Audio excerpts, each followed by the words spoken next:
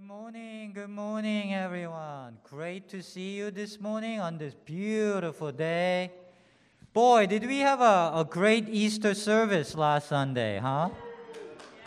Yeah, were you here? It was just so wonderful. Thank you, worship team.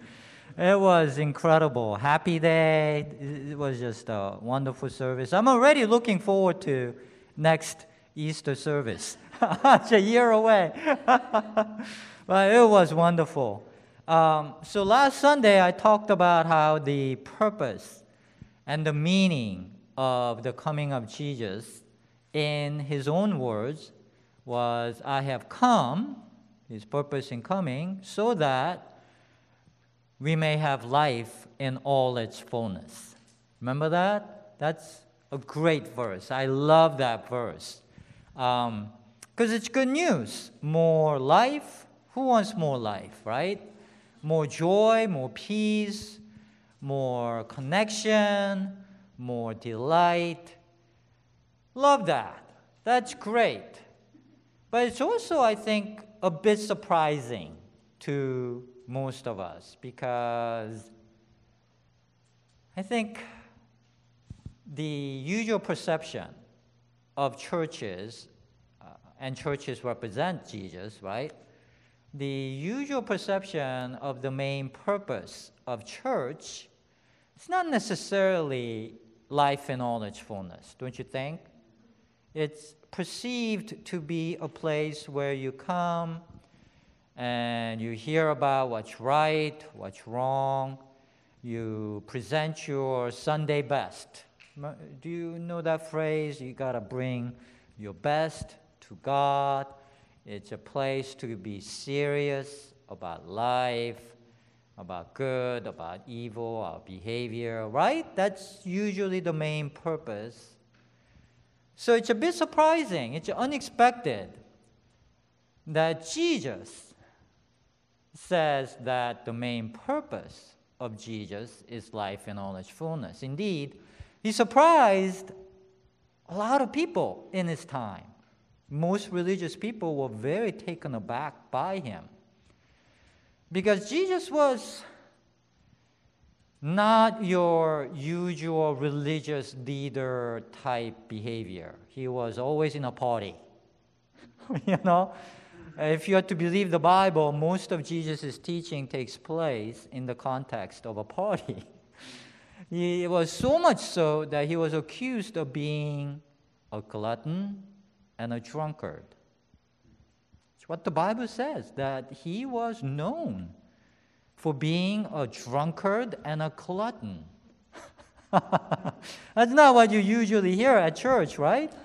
That's right in the Bible, that was his reputation. That's surprising, isn't it? That's who we are following.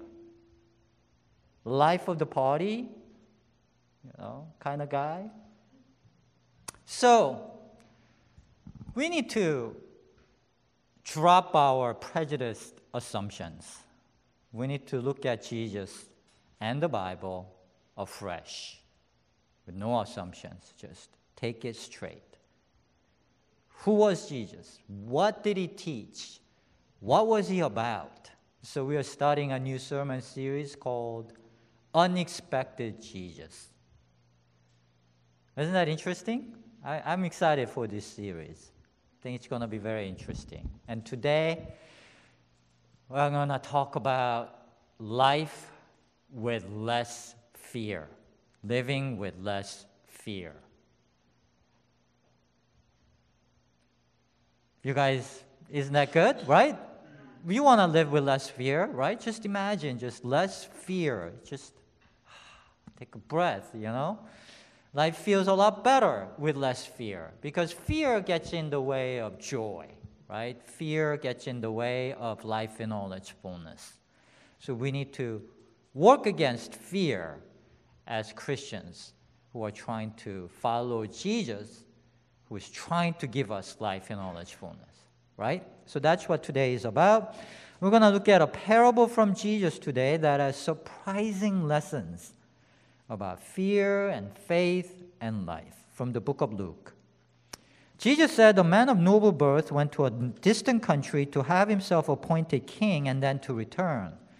So he called 10 of his servants and gave them 10 minas, 1 mina each. Put this money to work, he said, until I come back.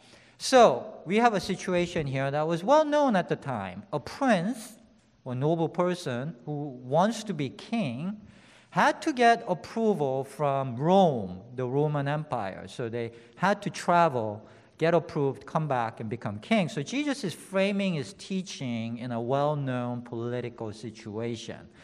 And so he gives 1 mina, this master gives 1 mina each to his servants, right? 1 mina is worth about $10,000. About $10,000, okay? Imagine if you were one of his servants and you just got $10,000. And what is that about? What does that mina represent? The usual understanding is whatever God's gifts we have, our talents, our brains, our life, that might be the best representation because everybody gets one. And everybody has a life, right? And so the main question of the parable seems to be, what are you going to do with your life? God's given you your life. And there's going to be a limited time. And nobody here thinks they're going to live forever, right? You have a limited time. Everybody does. Master's coming back. Master represents God, right? There is going to be a time of looking back and seeing how you lived your life. What are you going to do with it, right? That seems to be the main question of this teaching. And the usual answer from pastors like me is exhortation to do good with your life. Don't waste it. Don't just spend it pursuing selfish pleasures. Don't sin. Don't go wild. Serve God. Be a righteous servant of God, right? That's the usual preaching. I'm not going there today, though. Because if we take a closer look, surprising and unexpected lessons emerge. The story continues. But his subjects hated him and sent a delegation after him to say, we don't want this man to be our king. He was made king, however, and returned home. That seems to be about Jesus and like how people of faith didn't want him, but Jesus resurrects anyway. Then he sent for his servants to whom he had given the money in order to find out what they had gained with it. The first one came and said, Sir, your mina has earned 10 more.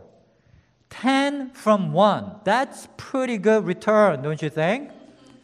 1,000% return. Now, if someone said to you, I can give you 1,000% return, just give me your money, what would you say to that person? Bye. You know it's a scam, right? It's not going to work. You're not going to get 1,000. Financial lesson number 1, there is no free lunch. Great return comes with great risk. If you're going for the home run returns, you are going to likely lose it all. If you want to have a safe investment, you put it in a bank. What do you get if you put it in a bank these days?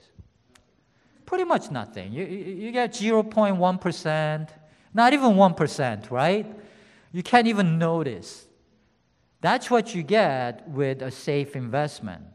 You want to get 1,000% return, you're talking about going to Vegas and gambling your money on on very, very, very long shots. That's just not going to happen, right? 10 to 1 odds, you're just going to lose. It's playing lottery. right? And it was the same back then, maybe even worse. I mean, for someone to make this kind of money back then, merchants would buy like wool and spice or whatever. They would travel a long way, go somewhere else, and hope to sell it for a lot more money, right? And along the way, you could get wiped out at any time. There are pirates, there are bandits, there are storms, there are corrupt officials, right? It was a brutal time back then. More likely than not, you're going to lose it all. And that's really the only way you can multiply your money back then. So, think about this for a moment. Why would this servant do such a thing and take such a risk? Because what's in it for him? If he makes a lot of money, that's not his money. He's going to have to give it all to the master. It's master's money. And if he loses it, back then, in that brutal time, you probably get severely punished. You get tortured, imprisoned, maybe get killed. Very common back then. So, what's in it for the servant to play like this? That's a weird servant. How can this servant be so fearless as to gamble so recklessly? That's really the main mystery question, the pivot of this parable, as you will see as we keep reading. "Well done, my good servant," his master replied, "because you have been trustworthy in a very small matter. Take charge of 10 cities. The second came and said, "Sir, your mina has earned 5 more." His master answered, "You take charge of 5 cities. So these servants get a city for $10,000. Think about that for a moment. What would you get for $10,000 in this city? Maybe you get a closet. Not even a closet, probably, in this city for $10,000. They get the whole city. Isn't that crazy? That's crazy reward for not much money, it seems like. It's unbelievable. They turned that $10,000 into 10 cities. New York, Boston, Chicago, it's crazy. Generous master who rewards crazy risk takers who gambled with his money. It's wild. I mean, this master must have known what kinds of risks the servants had to take to make this kind of money. And he seems to reward such reckless behavior, encourage it, it seems. Right? So the system is setting up. Then another servant came, and this is the contrast, what not to do, and said, "Sir, here is your mina. I have kept it laid away in a piece of cloth. I was afraid of you, because you are a hard master. You take out what you do not sow, put in, and reap what you do not sow." So this is a servant, in contrast, plays it very safe. You see that, right? Have you heard of people who lived through the Great Depression? They don't even trust banks, right? They put their money under the mattress. That's him. He says, "I am afraid of you. You are a hard master. You are hard to please, easy to offend. It can get off the rails, and I just don't want to risk offending you. And so I kept it in the safest way I know how to keep it safe. You gave me this, and I kept it safe. Here it is."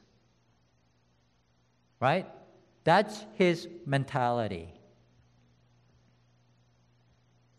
But is the master really such a hard master? This who represents God? Not in this story, right? Not to the first 2 servants, at least. The first 2 servants, they seem to think This master is a softie, to be honest, right?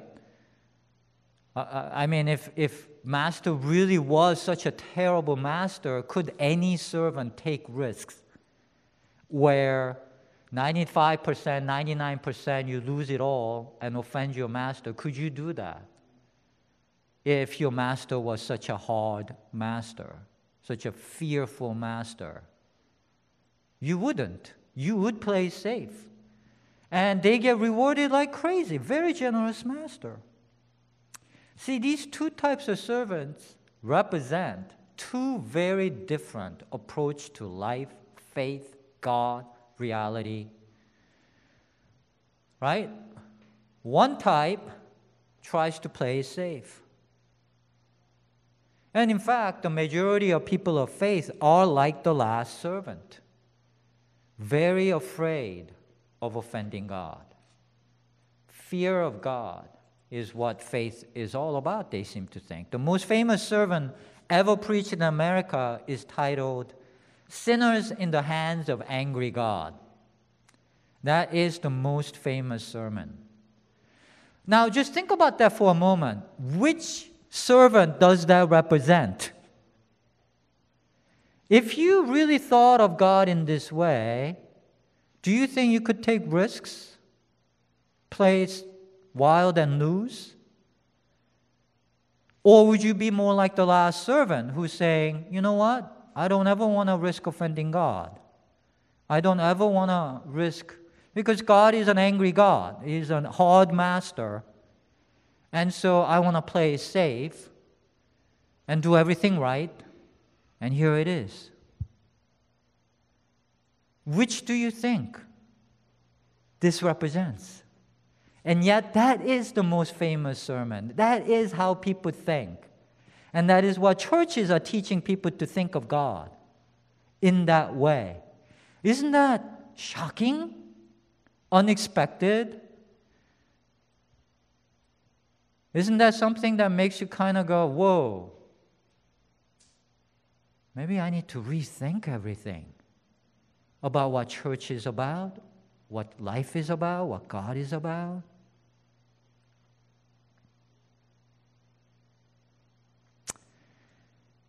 So,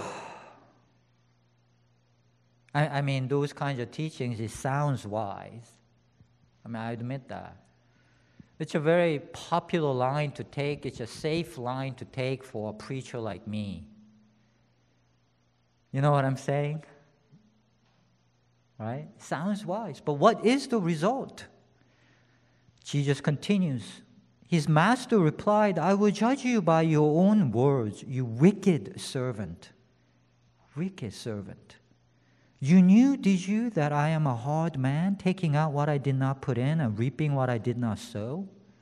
The master is really angry, doesn't it? It sounds like he's very offended. Why then didn't you put my money in bank, at least 1%, right? So that when I came back, I could have collected it with interest. Then he said to those standing by, take his mina away from him and give it to the one who has 10 minas. Sir, they said, he already has 10. Not just 10 cities. He replied, I tell you that to everyone who has, more will be given, but as for the one who has nothing, even what he has will be taken away. The fearful servant who tries so hard not to offend the master ends up getting exactly what he was so afraid of. Isn't that ironic? He ends up offending God in the worst way possible. Why do you think that might be? Why is the master so mad? I mean, after all, he got his mina back. I mean, interest, there isn't that much interest. So why is the master so angry? Think about that. I think the reason why the master is so angry is that it's really insulting to be viewed like this when you are not like that. First two servants, they seem to have trust in the master. because it takes trust to try to increase the master's money like that. They must have viewed God or the master as someone who is generous, someone who rewards you, and not easy to offend. That if you messed up, it's gonna be okay. You have this sense that God is like your friend. God is on your side. God is like a loving parent. God loves you. And you have this freedom to explore. You have this freedom to risk. You have this freedom to try to live your life in a way that seems, at times, could be seen as reckless, but okay. Even if you fail, God's there to catch you. That kind of trust, faith. Whereas the last servant seems to think of God as easy to offend, angry, ready to blast you at any moment if you just, step off, wrong way. And I think that's very insulting. Imagine if you were a parent and you're raising kids and your kid is so afraid of you that they just, like the last servant, it will break your heart, don't you think? I think it breaks God's heart to have this perception. And this servant ends up with nothing. You see, fear-based life leads to empty life with nothing to show for it in the end. Does that make sense? I'm going to read you a quote from a book called Life Lessons. It's written by a doctor who interviewed like 10,000 dying patients. Now that's pretty good source material. Because when you are dying, you get focus about what was really important in life, right? So that's what the book is about. A lot of wisdom in that book. I recommend it, Life Lessons.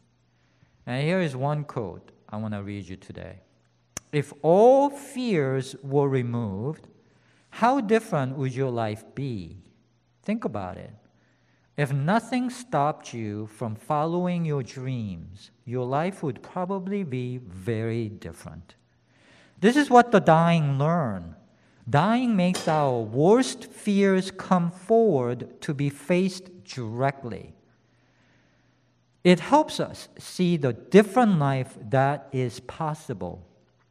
And in that vision, takes the rest of our fears away. Unfortunately, by the time the fear is gone, most of us are too sick or too old to do those things we would have done differently had we not been afraid.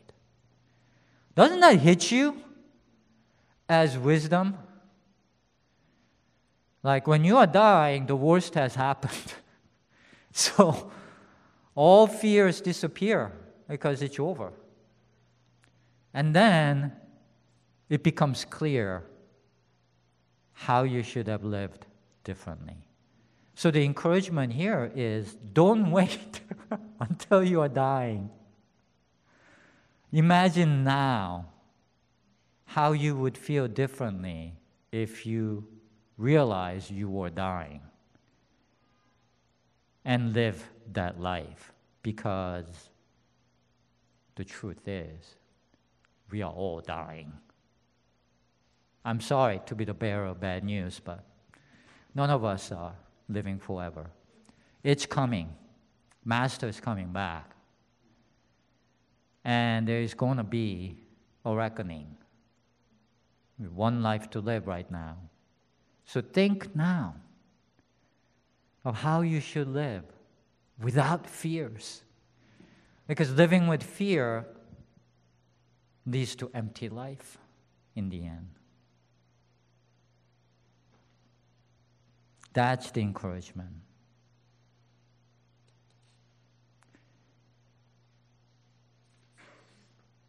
So,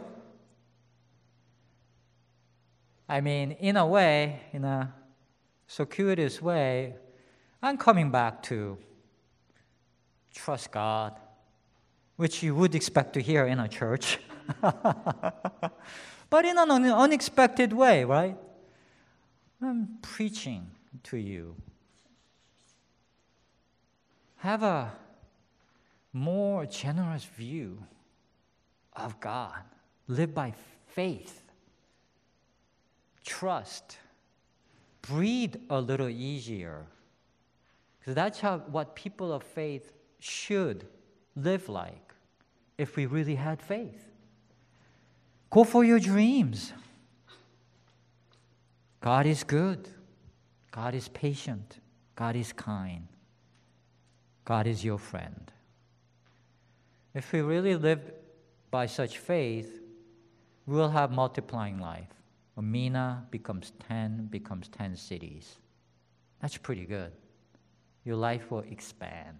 Sounds good? Let me give you some practical suggestions. First suggestion is think of God or reality as your friend. Don't think of it as your enemy who's always trying to get you. You know?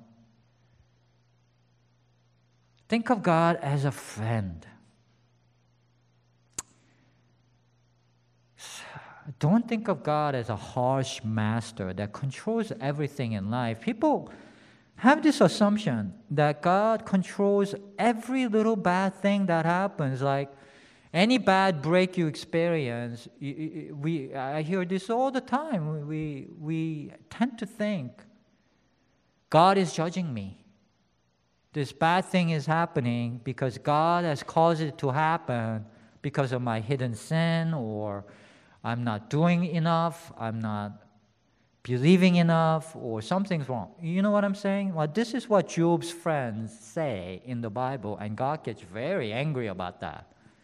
Not how God works. It's like Jesus said, God is the vine, we are the branches. We've been talking about that for a while. God lets branches shape the future.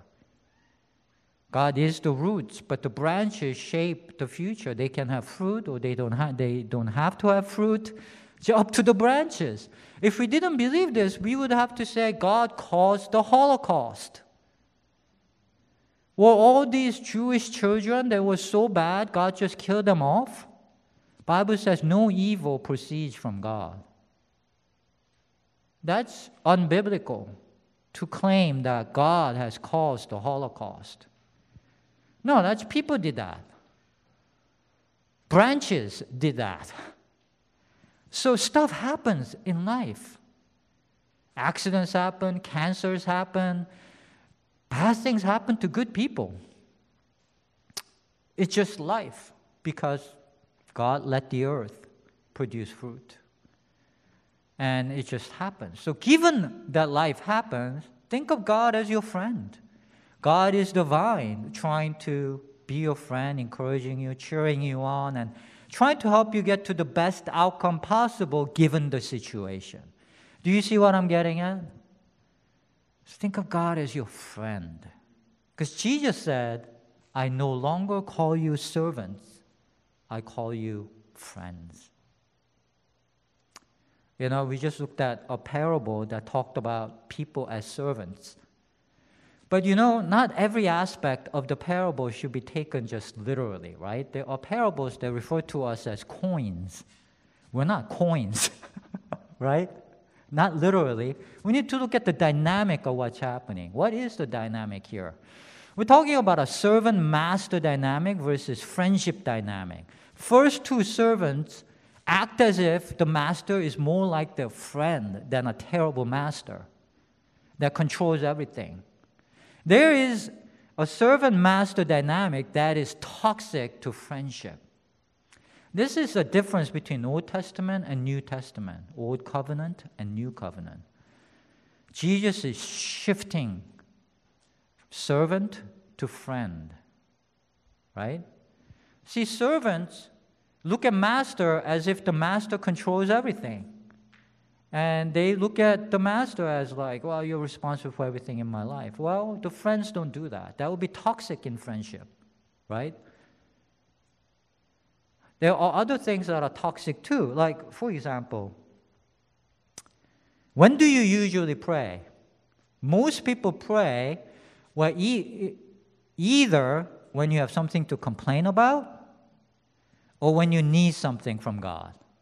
Those are the two things. Oh God, why did you let this happen? Oh God, I need a good job. I need a good boyfriend. You know what I'm saying? Those are really the only times we tend to pray. Let's be honest. That's what people do. Now, servants, that's not a problem. Servants talk to their master when they have something to complain about. And when they need something from the master, that's a servant-master thing. But imagine if your friend only calls you only when they need something from you or they have something to complain about. How would you feel about such a friend? Oh, come on. How would you feel? Not a good friend, right? You know, put it on a call screen. You know, don't take the phone call. It will be very annoying. So don't do that to God. God is your friend. Don't insult God. Don't offend God like that. Do you see what offends God? I mean, treat God as like a person, someone to like treat with respect. Don't, you know what I'm saying? See, friendship requires a different mentality. We're no longer to see ourselves as servants of God, but friends with God.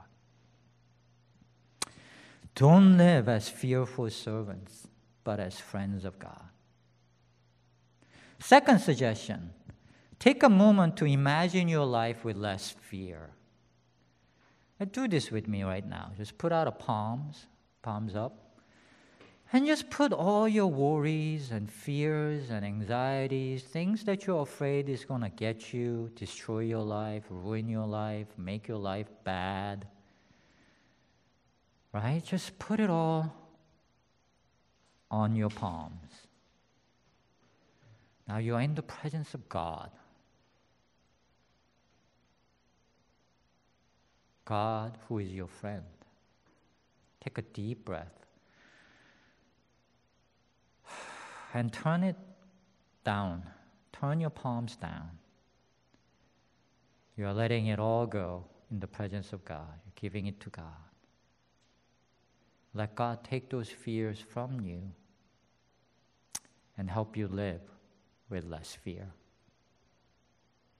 Amen. Do this. Whenever you're gripped by fear, try. Imagine God being there as your friend. And keep turning your fears away so you can live with less fear.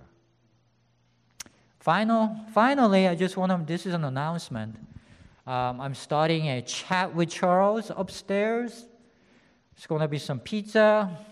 Feel free to come up, ask questions. You know, this sermon may have been provocative, whatever. Come up and push back. Any questions are welcome. Don't be afraid. I am not a hard master. You know, I'm easy to get along with. So just come up and just ask any question you like, and we'll just have a conversation. You get to meet people, be fun. Sounds good? All right. So here we go. Let's worship God, who is our friend.